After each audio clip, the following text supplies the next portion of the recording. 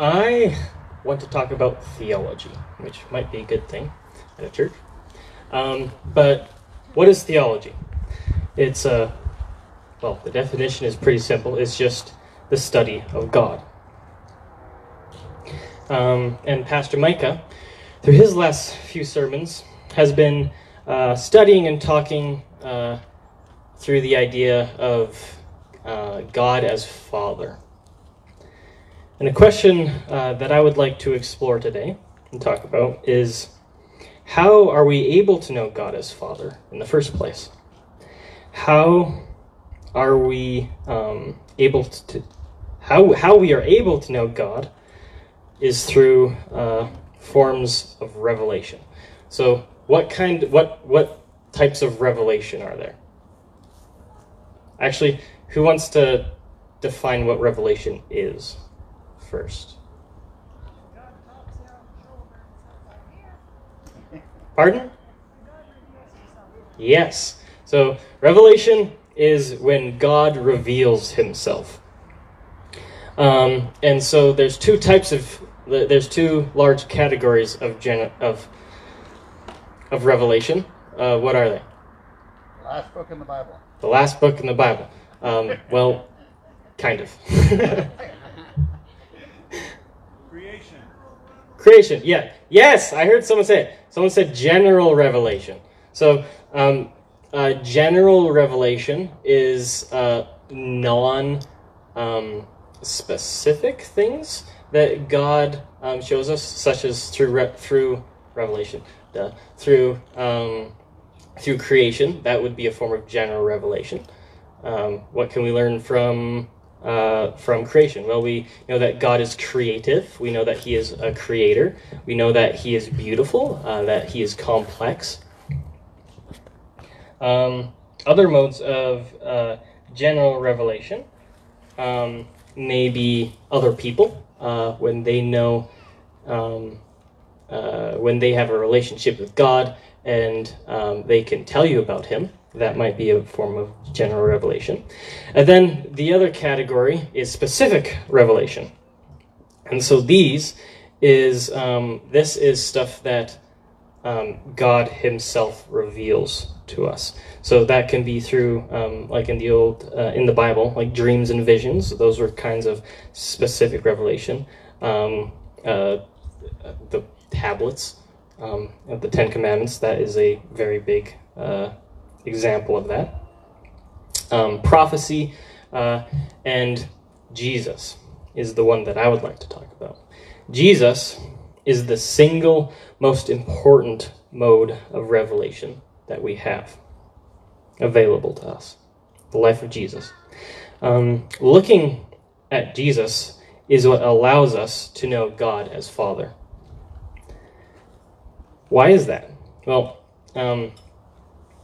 this last year, my theology professor, he asked the question of, our finite minds, with our finite minds, are we capable of understanding an infinite God? And there was some discussion around that, and we eventually came to the conclusion that no, a finite mind cannot grasp an infinite person, an infinite personality.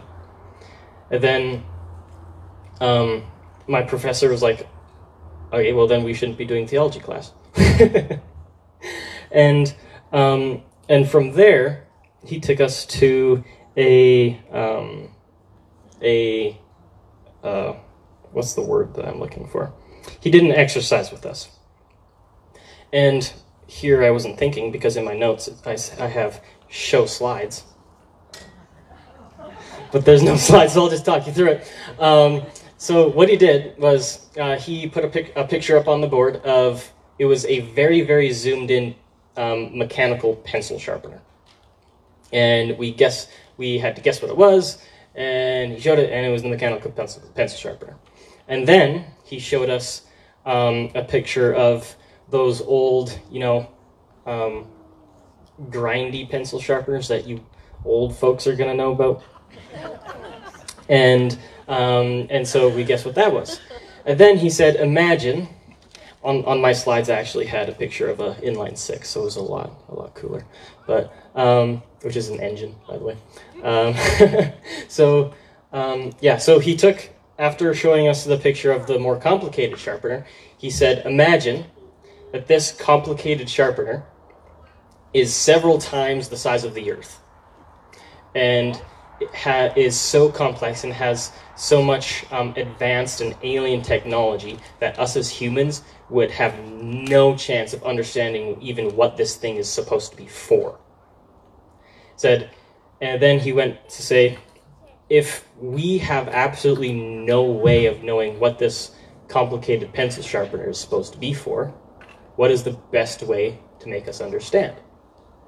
Then he showed us the picture of the little sharpener, of the simple one.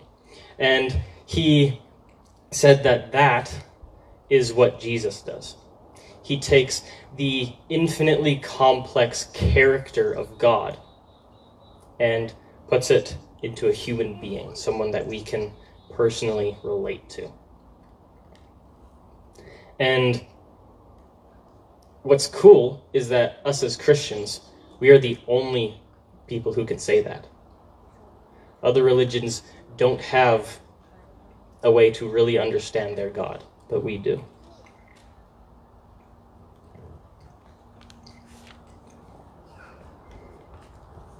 Where am I? Yes. So that takes us to Bible verse, and I neglected to bring my Bible out, so I'm reading from my phone. So John 14, 6 to 11 says, Jesus said to him, I am the way, the truth, and the life. No one comes through the Father except through me. If you had known me, you would have known my Father also. From now on, you do know him and have seen him. Philip said to him, Lord, show us the Father, and it is enough for us. Jesus said to him, have I been with you so long, and do you still not know me, Philip?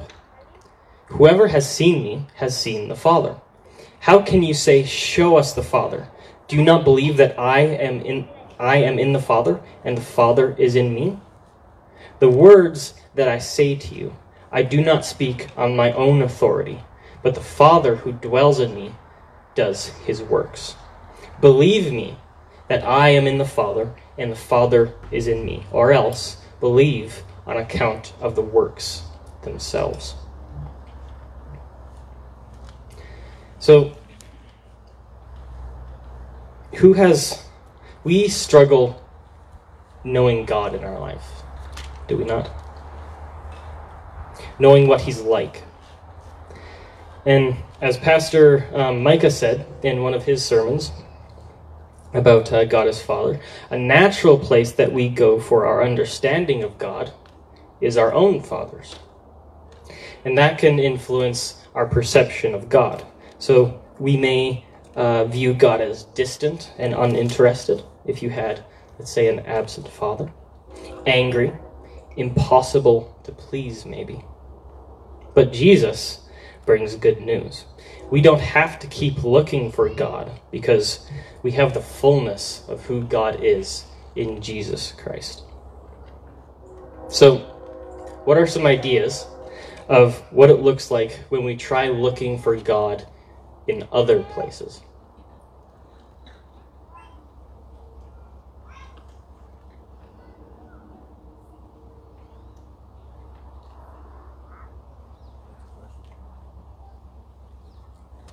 Some people look for truth in ungodly and subjective and worldly ways. Our culture tells us that we have our own truth, that what might be true for you isn't my truth, right? It's my truth. But we know that that's not true. Our society tells us that disagreeing with people like the LGBT, that group, is wrong.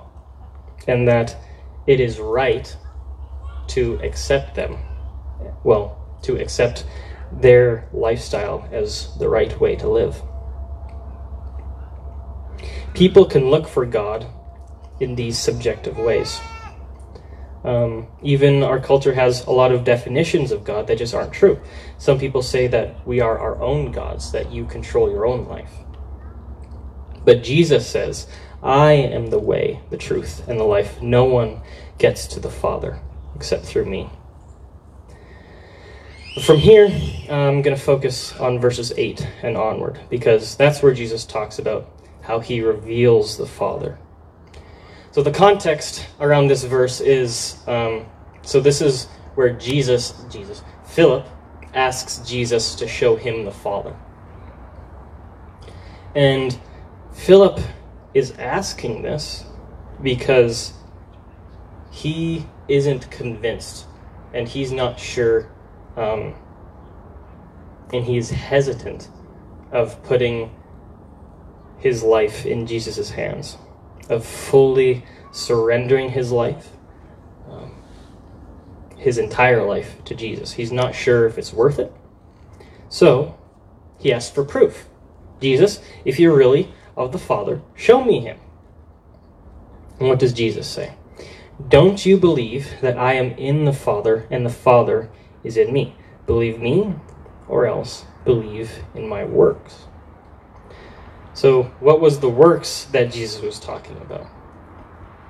His power over sin, power over death and resurrection, power over spirits. But that was not the ideal situation. That's not what Jesus didn't want Philip to believe who Jesus was, believe in Jesus because of what he had done. So what was Jesus calling Philip to? He was calling him to believe, to have faith in either Jesus or what Jesus did. Our culture defines faith as trusting in something without proof, or even despite proof. But that's not a biblical definition of faith. The faith that Christians have isn't in Jesus, isn't despite, it's because. A metaphor that I like using is a mother or a father or a spouse or someone you trust. You don't place your faith in them for no reason. You trust them because they've proven that they are trustworthy. You place their faith in them because you know them.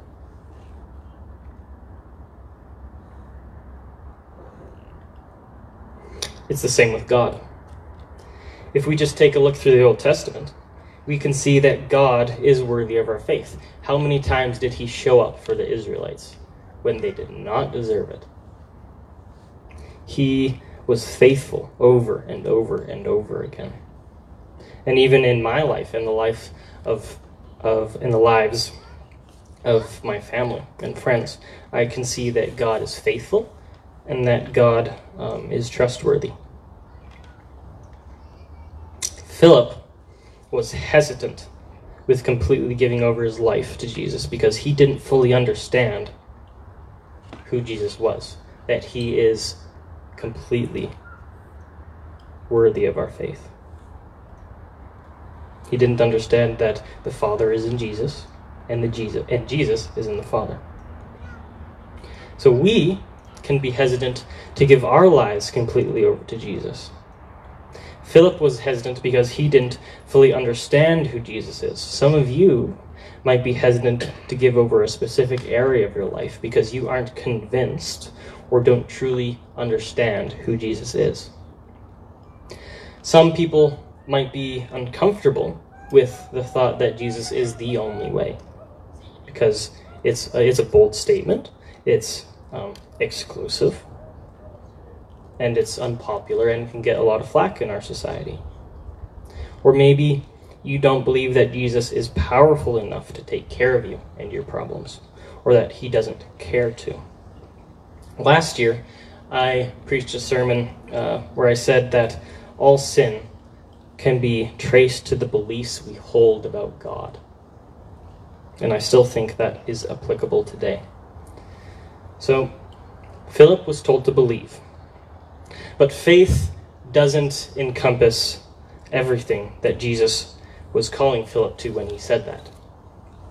Belief also requires reorienting your life around Jesus.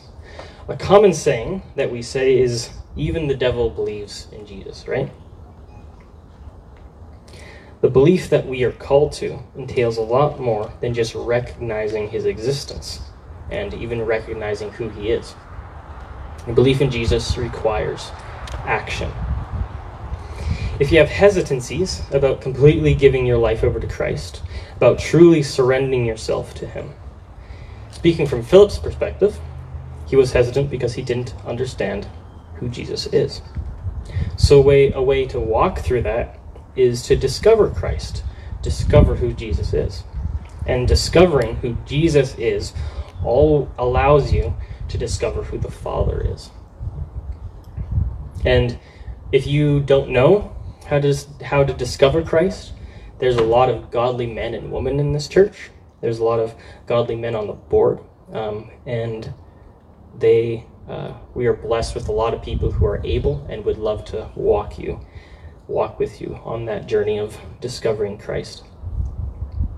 But moving past that, now say you do believe in Christ, in Jesus, you understand who he is. What then? Belief in Jesus requires action.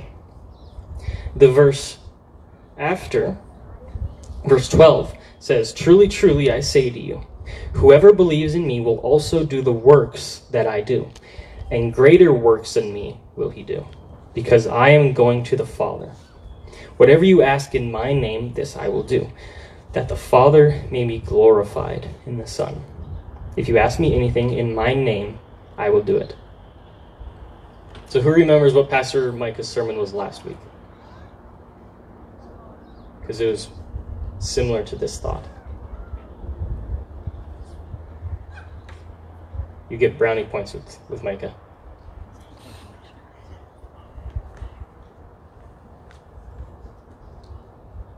Well, it was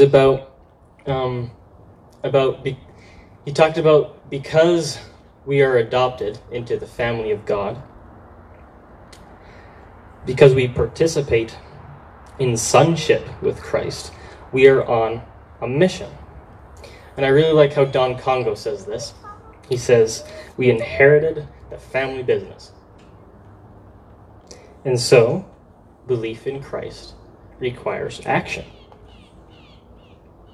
So, for those of us who already know that Jesus is the image of the Father, for those of us who have a good understanding of who Christ is, perhaps we are missing the implications of that. The belief of who Jesus is transforms our purpose and calling. We are called to continue Christ's work. So, and I'm going to wait as long as I have to, what does continuing Christ's work look like? What mission are we on? Yep. Spreading the good news of the gospel in Jesus. That's a big part of the Great Commission. Mentoring others. Mentoring others, yes. Yep. I am personally very thankful for the quality of mentors we have in this church.